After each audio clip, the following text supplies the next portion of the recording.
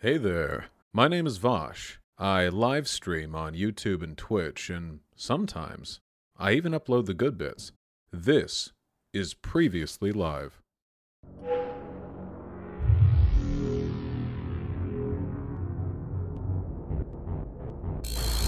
I wanted to talk about, I heard you talking about reparations.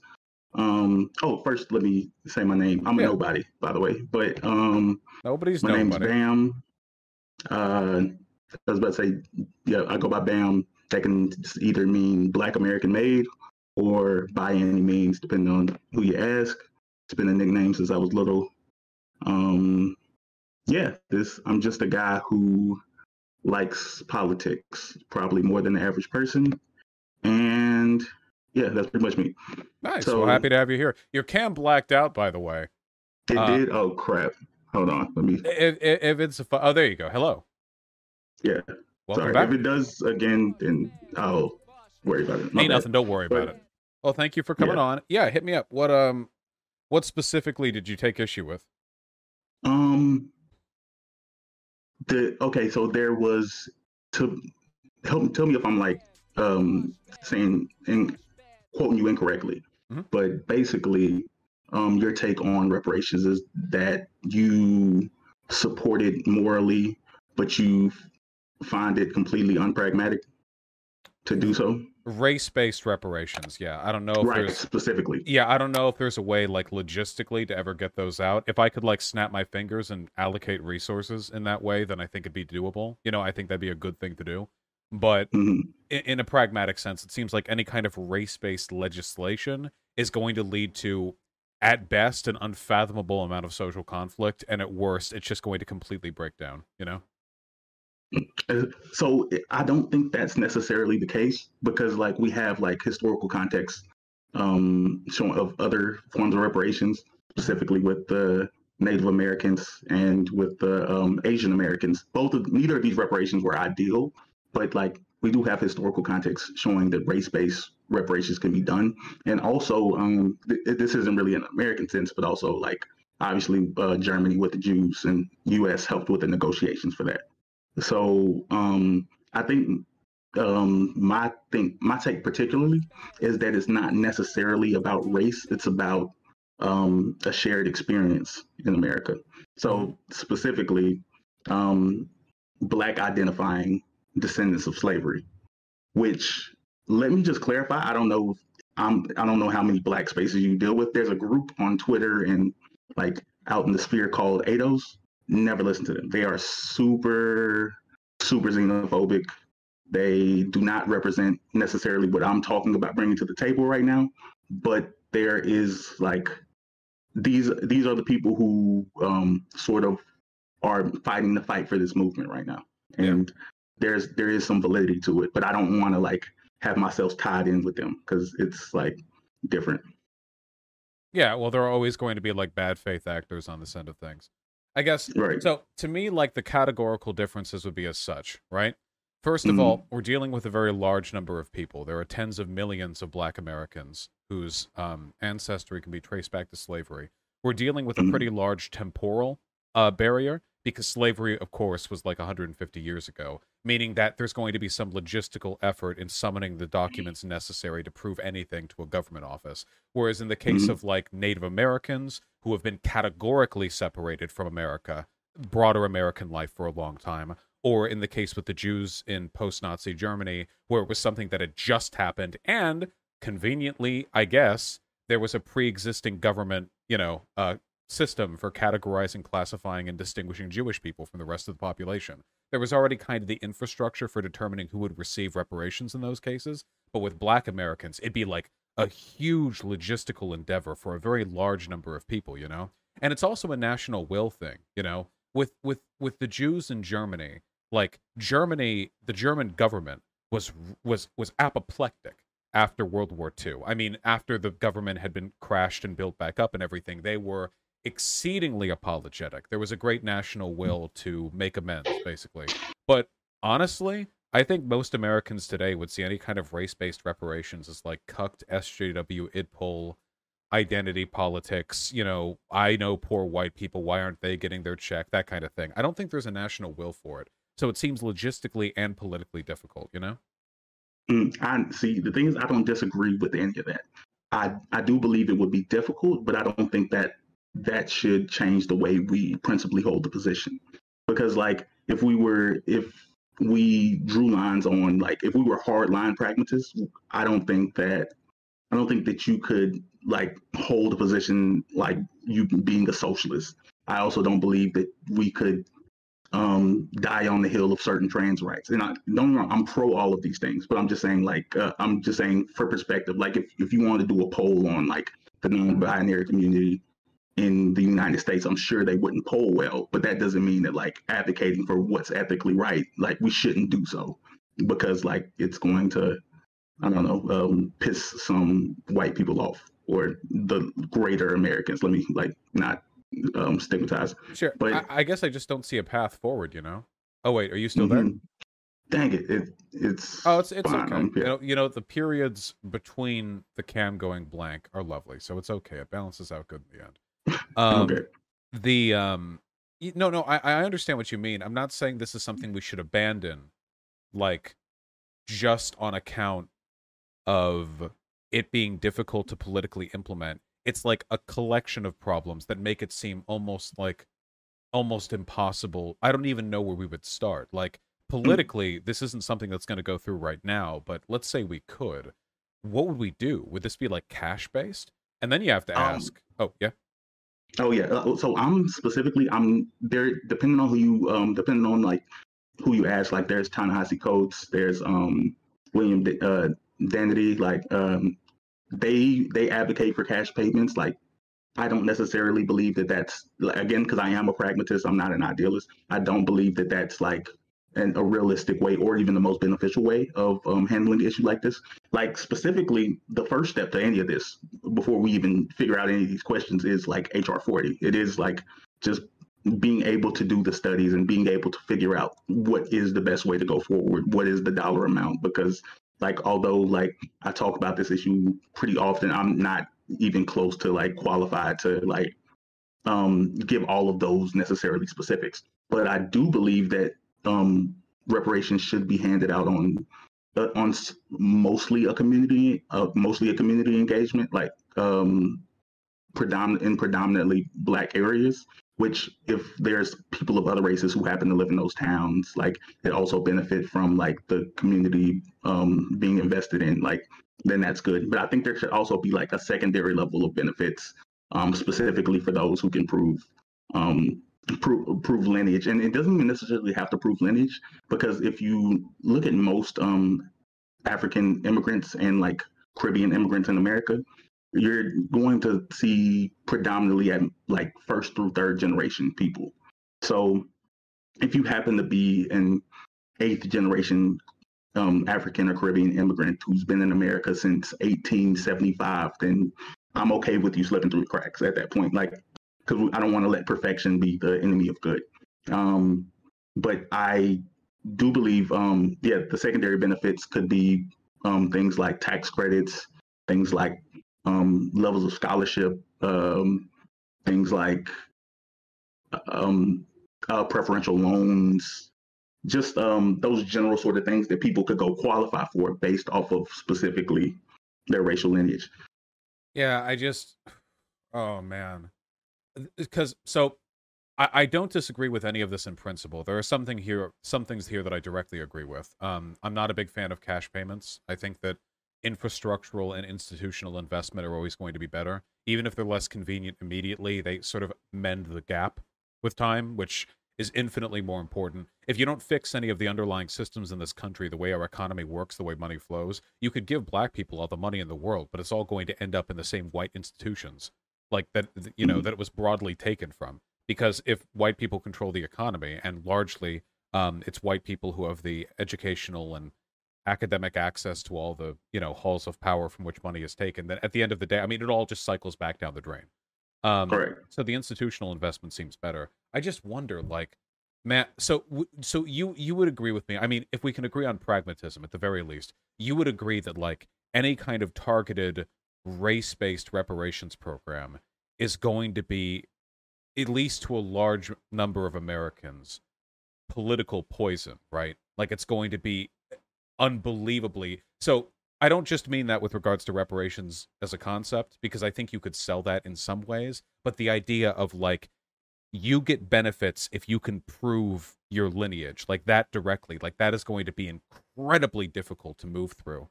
And when I think of how difficult that would be, like what an incredible obstacle that would be to overcome, I can't help but wonder if there's a path of least resistance. Is it possible to get the same fundamental benefits without incurring anywhere near that level of animosity? And I wonder if just a broad, like, infrastructural, like, New Deal type situation would be the way to do that, you know? It doesn't really address the moral problem, but it solves a lot of pragmatic ones, and it could feel like a national project we could all get behind, rather than, like, we have to pay money because we're sorry for what happened to black people. Which, mind you, we should, but it's going to feel very differently in the sort of collective consciousness of Americans.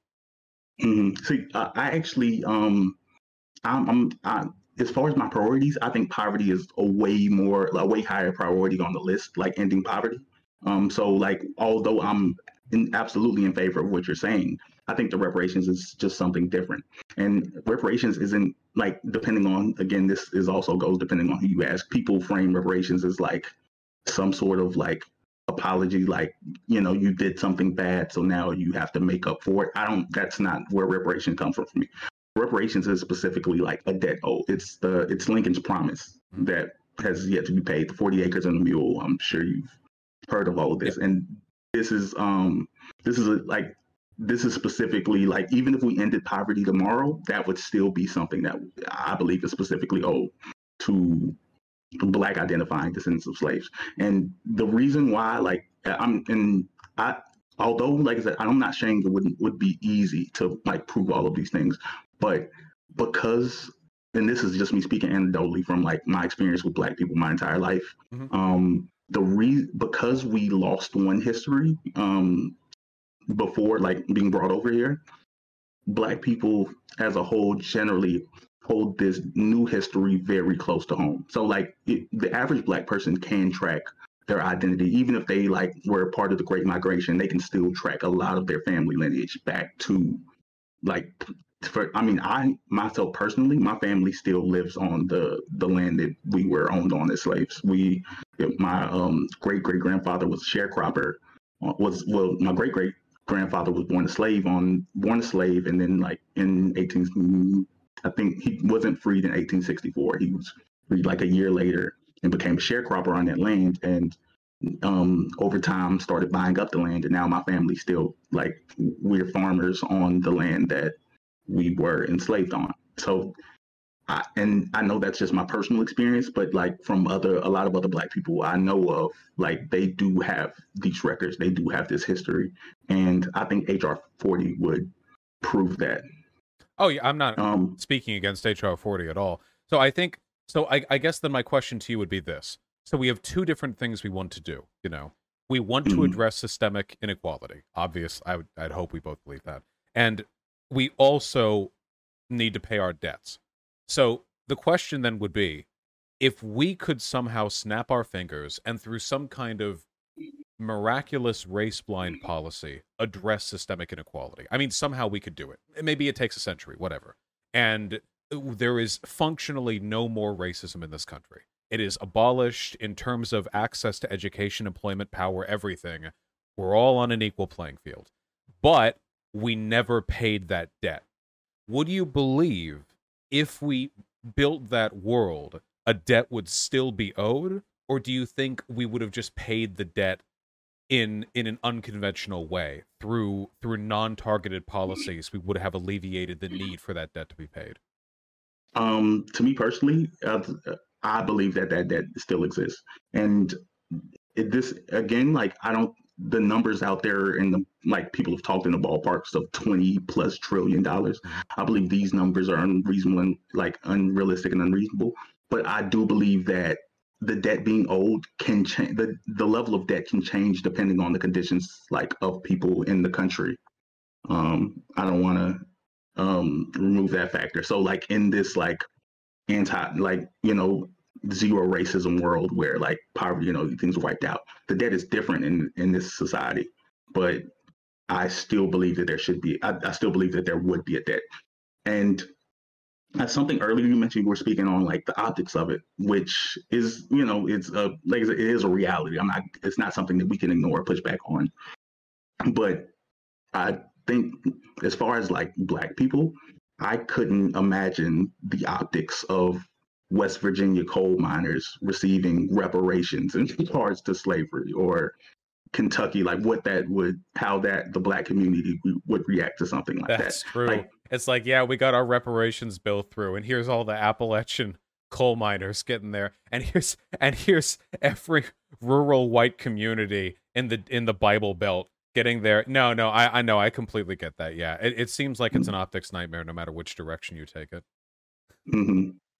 Oh God, no, I totally get it. I guess it's really like what kind of moral weight you place on the concept of the debt needing to be paid through like race targeted measures, because you could make the argument like I'm gonna trivialize this somewhat, but like reducing the analogy down to something a bit more manageable. But like in my mind, if I owe a person $10, and then like I don't pay it, they're like, yeah, you got to pay it. I'm like, yeah, I'll pay it. But then I like drive them to and from the airport on an emergency, and then I like pet sit for them or something like that. And later they're like, you still owe me my $10. I would wonder, like, empirically, yeah, that's true. That didn't change or anything. But I'd wonder if there was a social utility to ignoring that debt prior. Or in other terms, if we had a society with no racism, there would be almost no way to view the payment of that debt as anything other than like Black privilege in a way. Like, we have a perfectly equal society. It's been 250 years since slavery, and now we're gonna, now we're gonna elevate you out of like a quarter millennial debt. And I don't think there's necessarily anything wrong with that morally. Like, debts don't disappear over time. Legally, that's true. There have been debts that have been paid out hundreds of years after the death of the original debtor and dettee, So in a legal and moral sense, there's not necessarily anything wrong with that. It just seems to me like the better things are, the less of a political priority that becomes. You said the type of debt would change. Like, maybe, how do you imagine it would change if things were ameliorated in other ways? Sorry, am I getting too dark, or am I fine? I was about to say, I know it's you're darkening. You're darkening increasingly. It's only making you more mysterious. People respect you for it. Don't worry.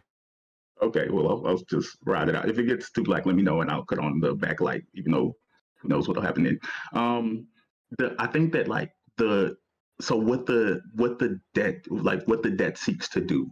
Again, like, I don't believe as I stated earlier, I don't think reparations is an anti-poverty bill. I think that that's something separate. I think that anti-poverty is like a larger priority, but I don't think that. Like I said, I just see that to being something separate from reparations as a concept. And but at the same time, if we were to do reparations today, which obviously isn't going to happen, I think that we would need to see like it would seek to see a necessary improvement of people's material, Black identifying descendants of slaves, which is I have to say the whole thing because it's like a very specific thing. It's not all Black people. It's not all descendants of slaves. Like, it's very Black identifying descendants of slaves. Sorry, it's the thing. But it would, if you're going to do something and it's going to have like a meaningful, it's going to be respected by the community, I think it would have to change people's material conditions if you wanted to do something like that in the framework in today's society. Because if you say like, oh, okay, we're giving all Black people $20, like, because we owe them a debt, well, that doesn't change anything. That doesn't fix anything. So like, the Black community as a whole wouldn't respect it as actual reparations. But if in an ideal society where these things don't happen, like where people's material conditions aren't necessarily in disarray, like people aren't struggling to survive, then I think people would be more understanding, more accepting of less, Yeah, no, yeah, I think I agree with that. So to you, the fixing systemic racism and the debt owed and reparations are two adjacent but not identical issues. That even if reparations didn't fix racial economic inequality, even if it wasn't that good at doing so. There's a Mhm. meaningful, symbolic, and pragmatic need to do that, and also a need to address systemic racism through whatever means necessary. But that is something that needs to be owed. Is that correct?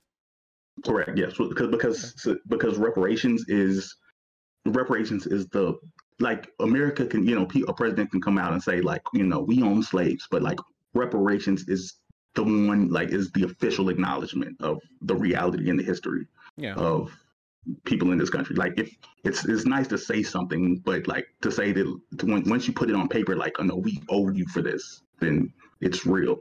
And I believe that's a necessary step to get to those other things too. Like, I think a society without racism is a society that's like, or it's a state that's done the job of taking responsibility for its history. Yeah. No, I understand. I feel like in terms of what I would fight for or the priorities I would consider, I would always. I'm sorry. I'm going to call my light real quick. I feel like I'm. It's okay. I've been turning up your brightness on my end the whole time, so you. Oh, well, now I'm going to have to turn down. Okay. Oh crap! Is this light weird? Hold on. No, you look good. All Okay. right, hold on. There we go. Okay, I had adjusted some settings on my end, but yeah, we'll go with that. Okay.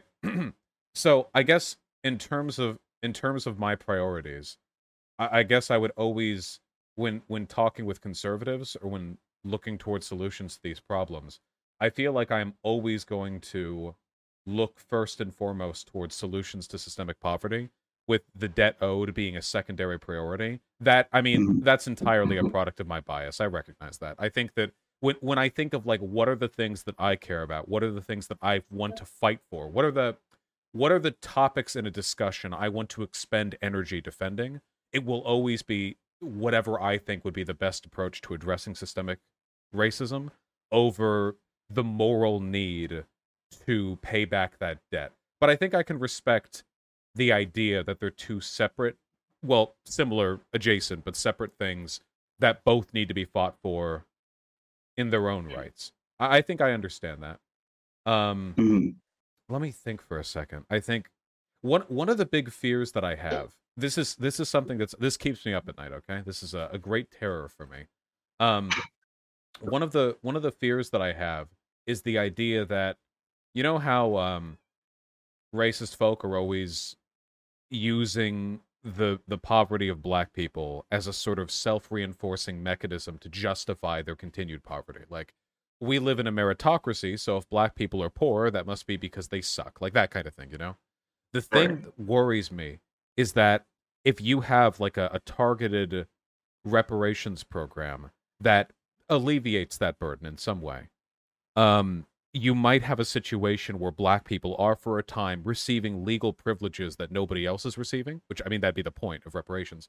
But because the underlying mechanisms aren't resolved, the underlying economic and political systems that cause that poverty, they would continue to be disadvantaged. And that feels like it'd be ammunition for a ton of people on the right. Like, oh, look at this. The liberals wanted to give black people money for being black because their great, etc. grandparents were slaves or whatever, and they're still poor. And it would turn into this big thing, you know, like this, we gave them 2 shots now. And it would be totally disingenuous, of course. I mean, obviously, it's a bad argument. But I can't help but think that that would dominate the news cycles for a long, long time. And it would like put a stain on the entire program, you know? No, I think what you said is completely right. Reparations without addressing the systemic racism also doesn't solve the larger problem. Like, it is a both and yeah, it's a both and like, again, so I think there's priorities. I think systemic racism is like, addressing systemic racism is a higher priority. I believe that ending poverty is also a high priority. Reparations is something I advocate for as a principle, but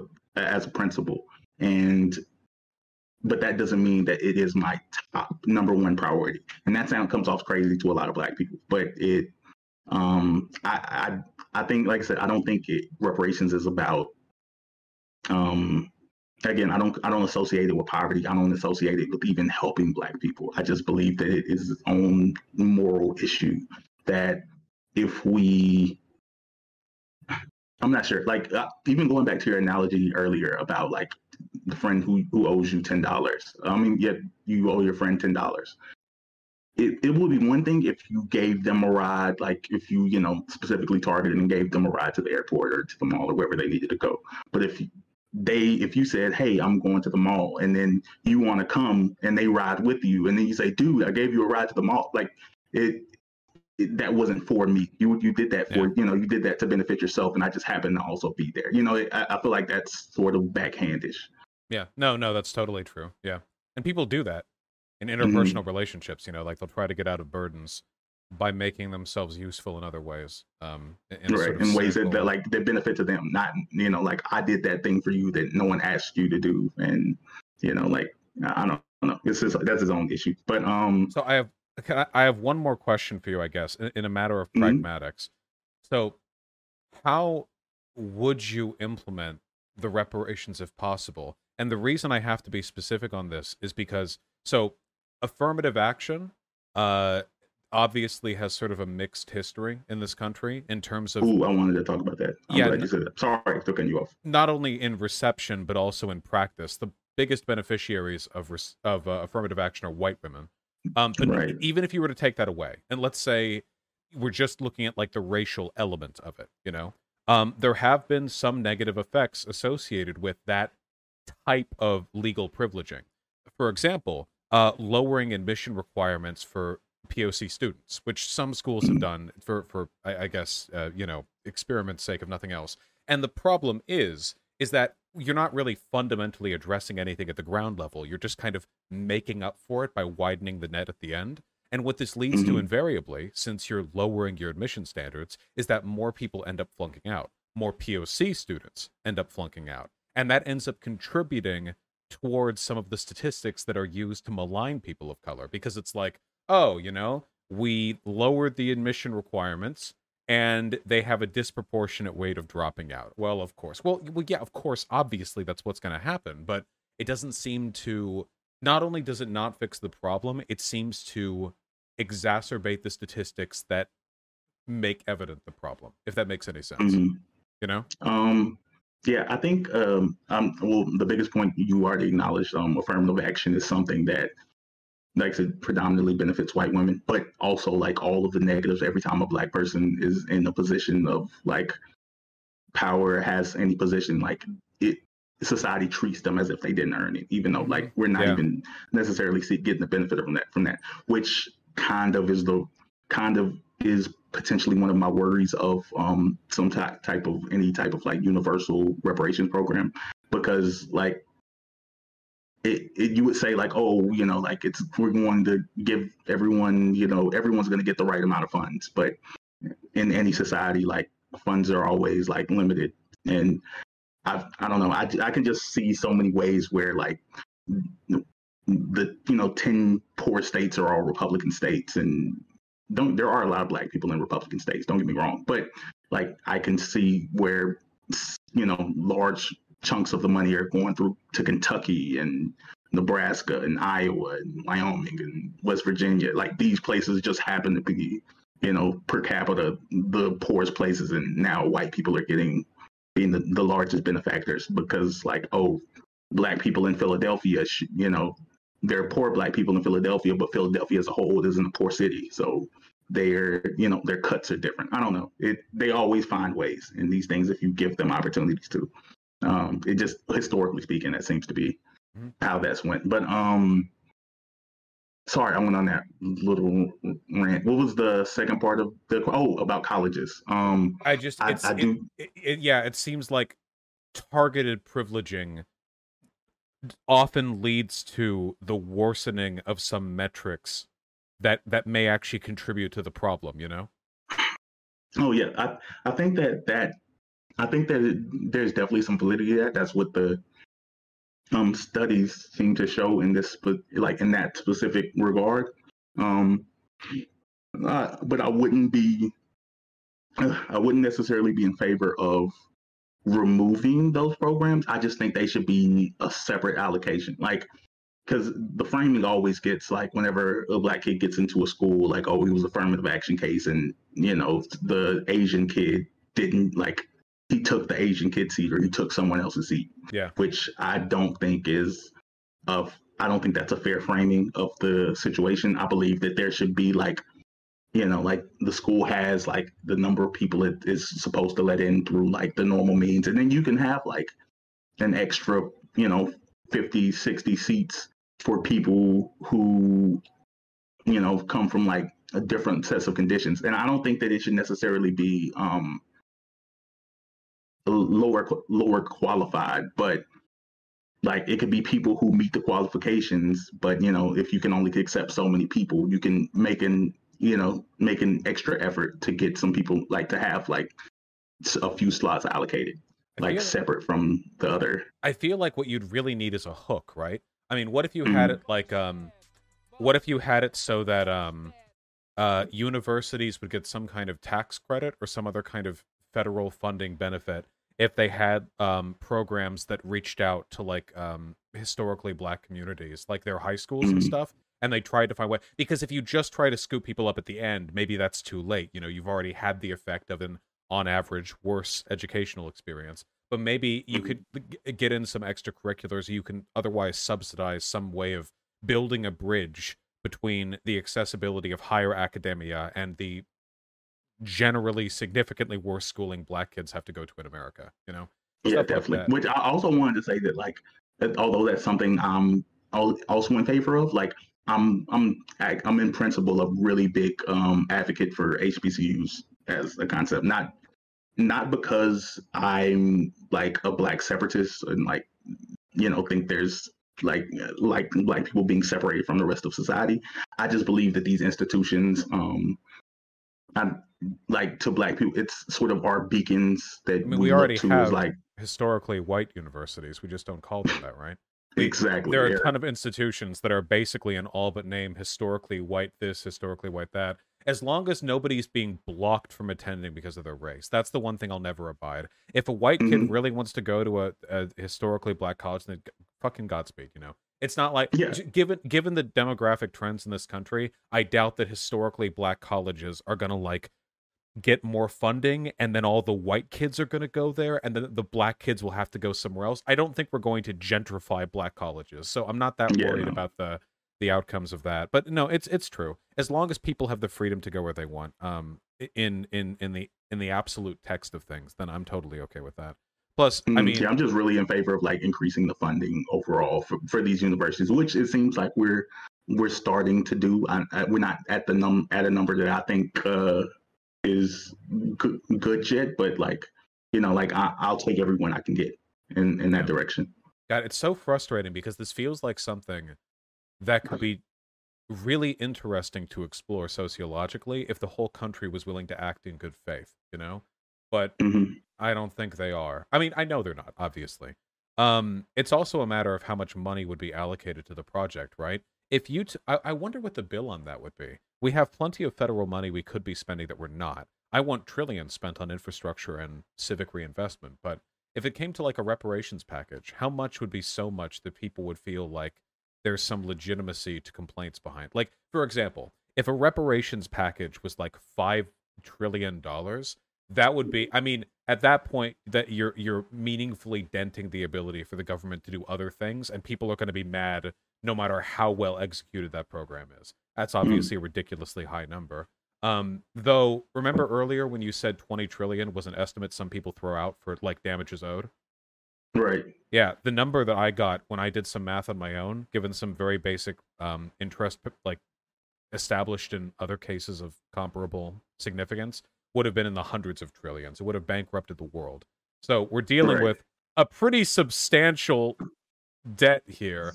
I just wonder, like what the sweet spot on that is. How well could you do the program without giving additional cause for complaint to people? Because not everyone who's going to complain is going to be like some conservative, like white supremacist or whatever. There are going to be plenty of people who just aren't as sold on the moral need for reparations, even if they're on board with fighting systemic inequality. I mean, it's not, to me, it's not about the number. I think of reparations. Some people hold like, um, Uh-oh. You're cutting out, man. Hello? Oh, might have to wait a second for our friend to return. Whoop! Hello? And I can't hear you. I still can't hear you. Can you hear me? Shake your head if you can hear me. Okay, nice. Okay, well that's half the equation. Here, let me rejoin the call. Maybe it's on my end. Who knows? hello. Oh, never mind. Yeah, Hello. sorry, I'm horrible at things. Let Oh, me ain't nothing. actually just. This is legitimately in like the 95th percentile of call quality from people I email, you know? So I wouldn't worry. It's going fine. You said it wasn't really about a high number to you, and then you said what Yes. you'd be happy with. So could you? Yeah, sorry. Yeah, reparations isn't necessarily about a specific number. It's about I think of reparations the same thing way I think about taxes. Like some people, you may be included in this, morally or anti-billionaire, like as a concept. I don't mind any of these things in principle. I just believe that taxes need to be high enough to fund the things that need to be funded. Like, because that's the purpose is taxes serve. Like there's something that we need and we need to collectively pay in for whatever that is. Yeah. So I think that reparations will work the same way. I think that, like I said, you have a committee, you make a list, it's fought over back and forth, and you come to um, some general idea of the programs that you would like to see funded, and then from there you do the math on that number, and that's as far as it goes. Like if you could technically owe more after that, then cut it aside. That's just extra at that point. That's You know what unnecessary. might be, what I've heard before that might actually be like a pretty good way of not only pragmatically, but sort of civically addressing reparations? hmm Be kind of like a new GI Bill.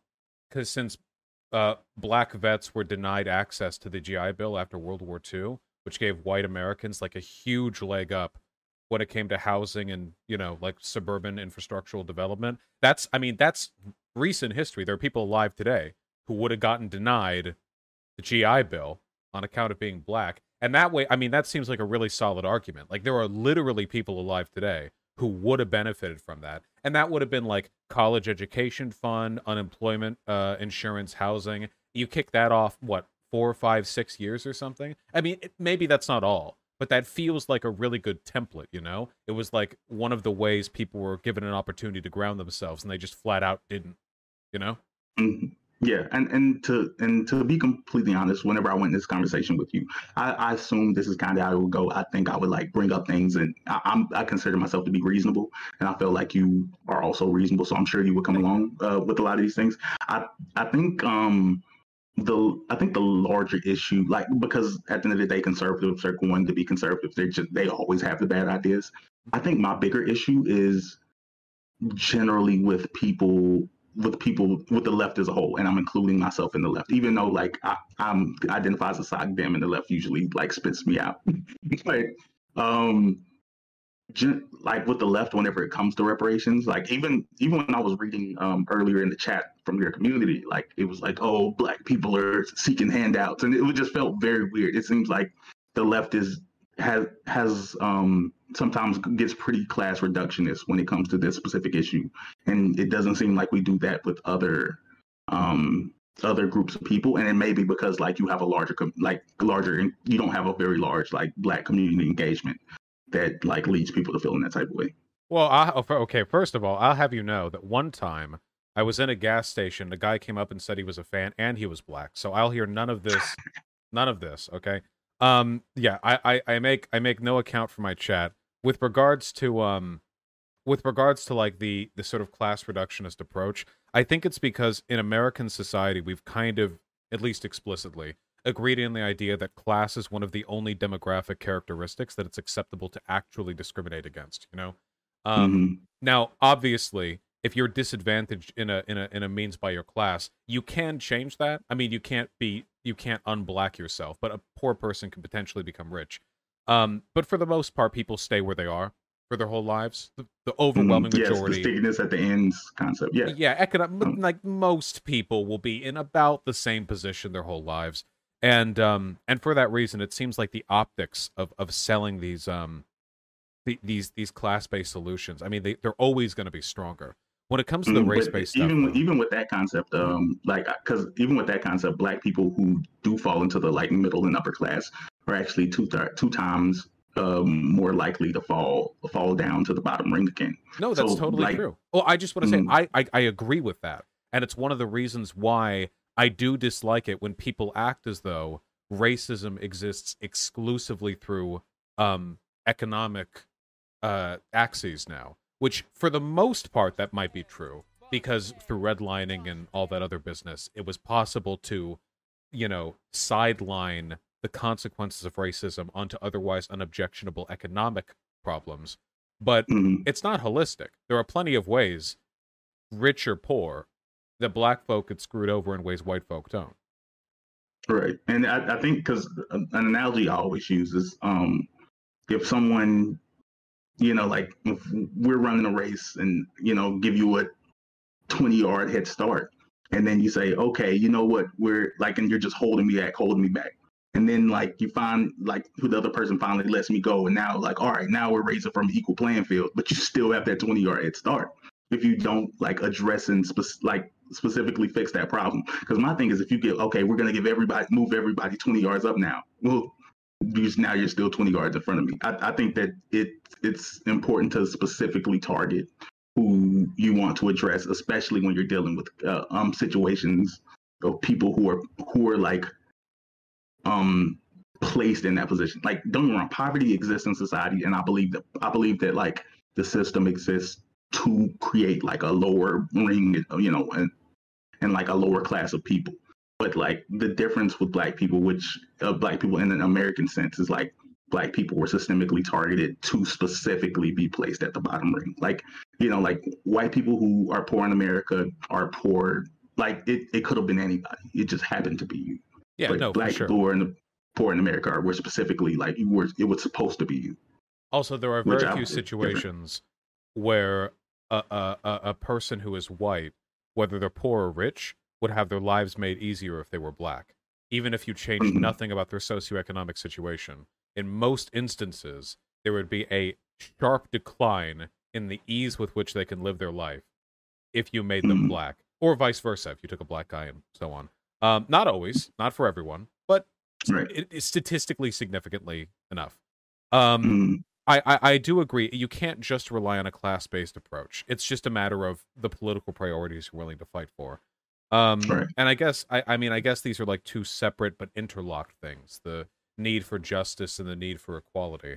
Mm-hmm. And I can totally get behind that. I think the goal would be, I feel like when it comes to economic outcomes, it would be possible to alleviate almost any economic disparity between the races without policies specifically targeting one race or another. It is like in concept, if you have policies which disproportionately benefit poor people, that's going to overwhelmingly help black people just because more black people are poor than other races are.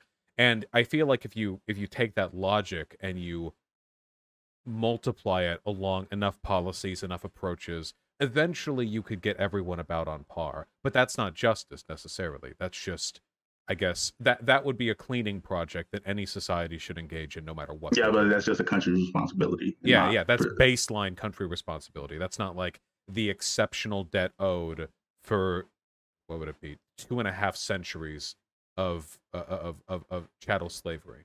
So Mhm. yeah, no, yeah, I think I could get behind that. I'd have to think a Yes. little bit about how I would want reparations done, or which ways it could be done that would lead to the best outcomes and to the least amount of political harm. But I think I can get behind that idea. And again, this isn't like I didn't come on because I think you're like a bad guy or you were doing anything wrong. I just think that I know that you're like really big in these type of spaces, and for better or for worse, people do listen to you. People take what you say to heart, For and even better, if you say always for something that better. you don't. Right. But even if you don't like necessarily mean something like, because you can't always be nuanced and give like the very specifics of everything you say, and I'm not gonna hold you to that like account because I'm sure I say stupid stuff all the time. But I think whenever I believed as soon as it came out your mouth that you said that like, oh, you know, reparations like shouldn't have anything to do with race. I believe that you had this nuance in you, but I don't believe that that's how the audience took that. And I believe that there's some people who said like, yeah, race No. is stupid. No, probably not. Though in a debate environment like that, there is obviously a limit to available nuance. Any topic discussed in that environment is going to be explored to a thousandth of its potential depth.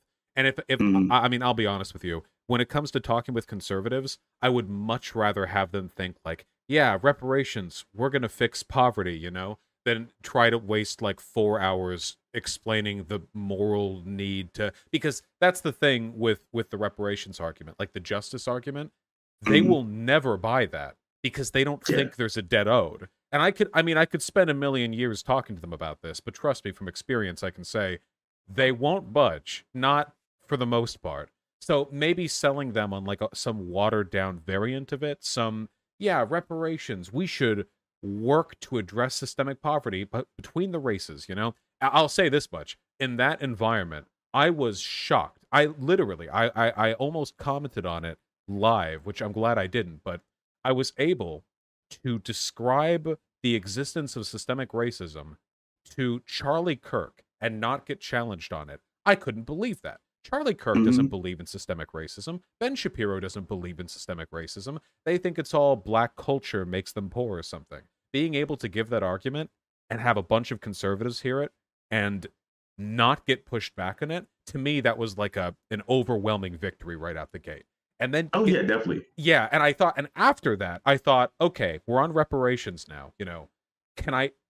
Do we talk about like the moral weight of slavery, or do I just try to like sell it like softball? You know, and No, yeah, there's you got to know your audience. Like I actually had no issue with what you said with Charlie Kirk and Tim Pool because that just like stirring up the conversation. If you can get like knowing when you're dealing with like a large conservative audience, I think it is okay to like you know, just get people on board with the idea, like, you know, start the train cooking in their brains, like, oh, okay, like maybe this is reasonable. yeah, But and that's I my, just my thing was oh, specifically sorry. when you came back to your audience and when you like whenever because you said like when you were on stream later, like and you were talking about it. Oh, right, I and I was think like, that yeah, was an opportunity. I Mm, I am still trepidatious about it. I admit. I'll acknowledge that the concept of accurately and responsibly targeting race-based programs is always going to be really rocky to me.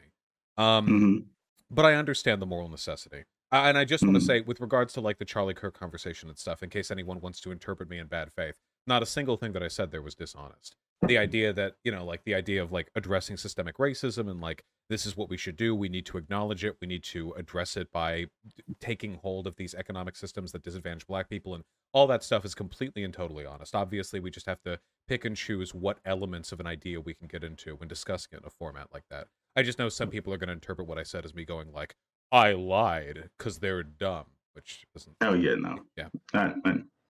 Um. Oh, Yeah.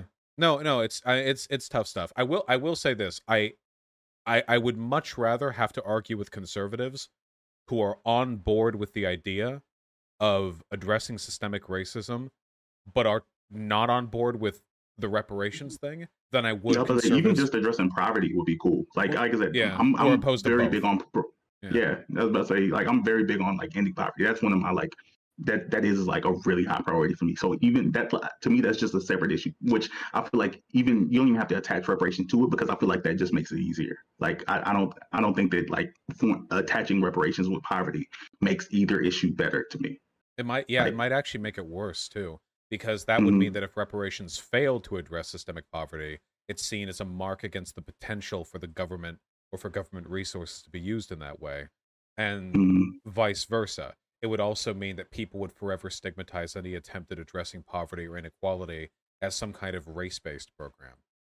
So yeah, mm. okay, yeah, actually, okay, yeah. I think I have to think about this a little more, but I think I agree with you. Okay. Well, yeah, this was pretty much all I wanted to talk to you about. I'm super shocked that you talked to me. This is like really random. This was like a really cool experience for me. hopefully we can talk about other stuff at later dates because I feel like you should actually talk to more Black people. We're It's pretty not cool. okay. Wait, hold on, wait. I resent the implication that it's some sort of protracted effort on my part to avoid those conversations. Okay, I bring a lot of crazies on stream, and you know what? Most of them are white people, so you can. That's on us being bad. All right, that's. Well, I volunteer to be your Black friend in the future. When next time a tactical N word comes out, like send it my way. They're gonna get mad at both of us for this. Thank you. I really appreciate you coming on. Seriously, it's given me stuff to think about. I really appreciate it. All right. Well, yeah, appreciate bringing me on. You take care, okay?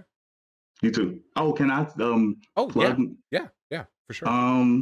Hey, yeah. Again, my name is Bam. I have a YouTube channel with 1 video and 7 subscribers.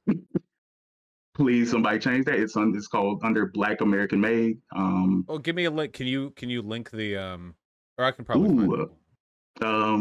Yeah, I was about to say I don't even know how to link things. I'll have my editor I suck at internet today. The video description. Oh yeah, but if people would actually watch my videos, I would actually start streaming and like becoming a larger part of this sort of community. I think what Vaj does is really cool. Yeah, thanks y'all for. Wait, did they find it? Talking to me. Yeah, okay, there it is. Okay, chat has it now. Okay, cool. I'll have it in the video description. Okay. Thank you, man. You have a good day, okay? You too.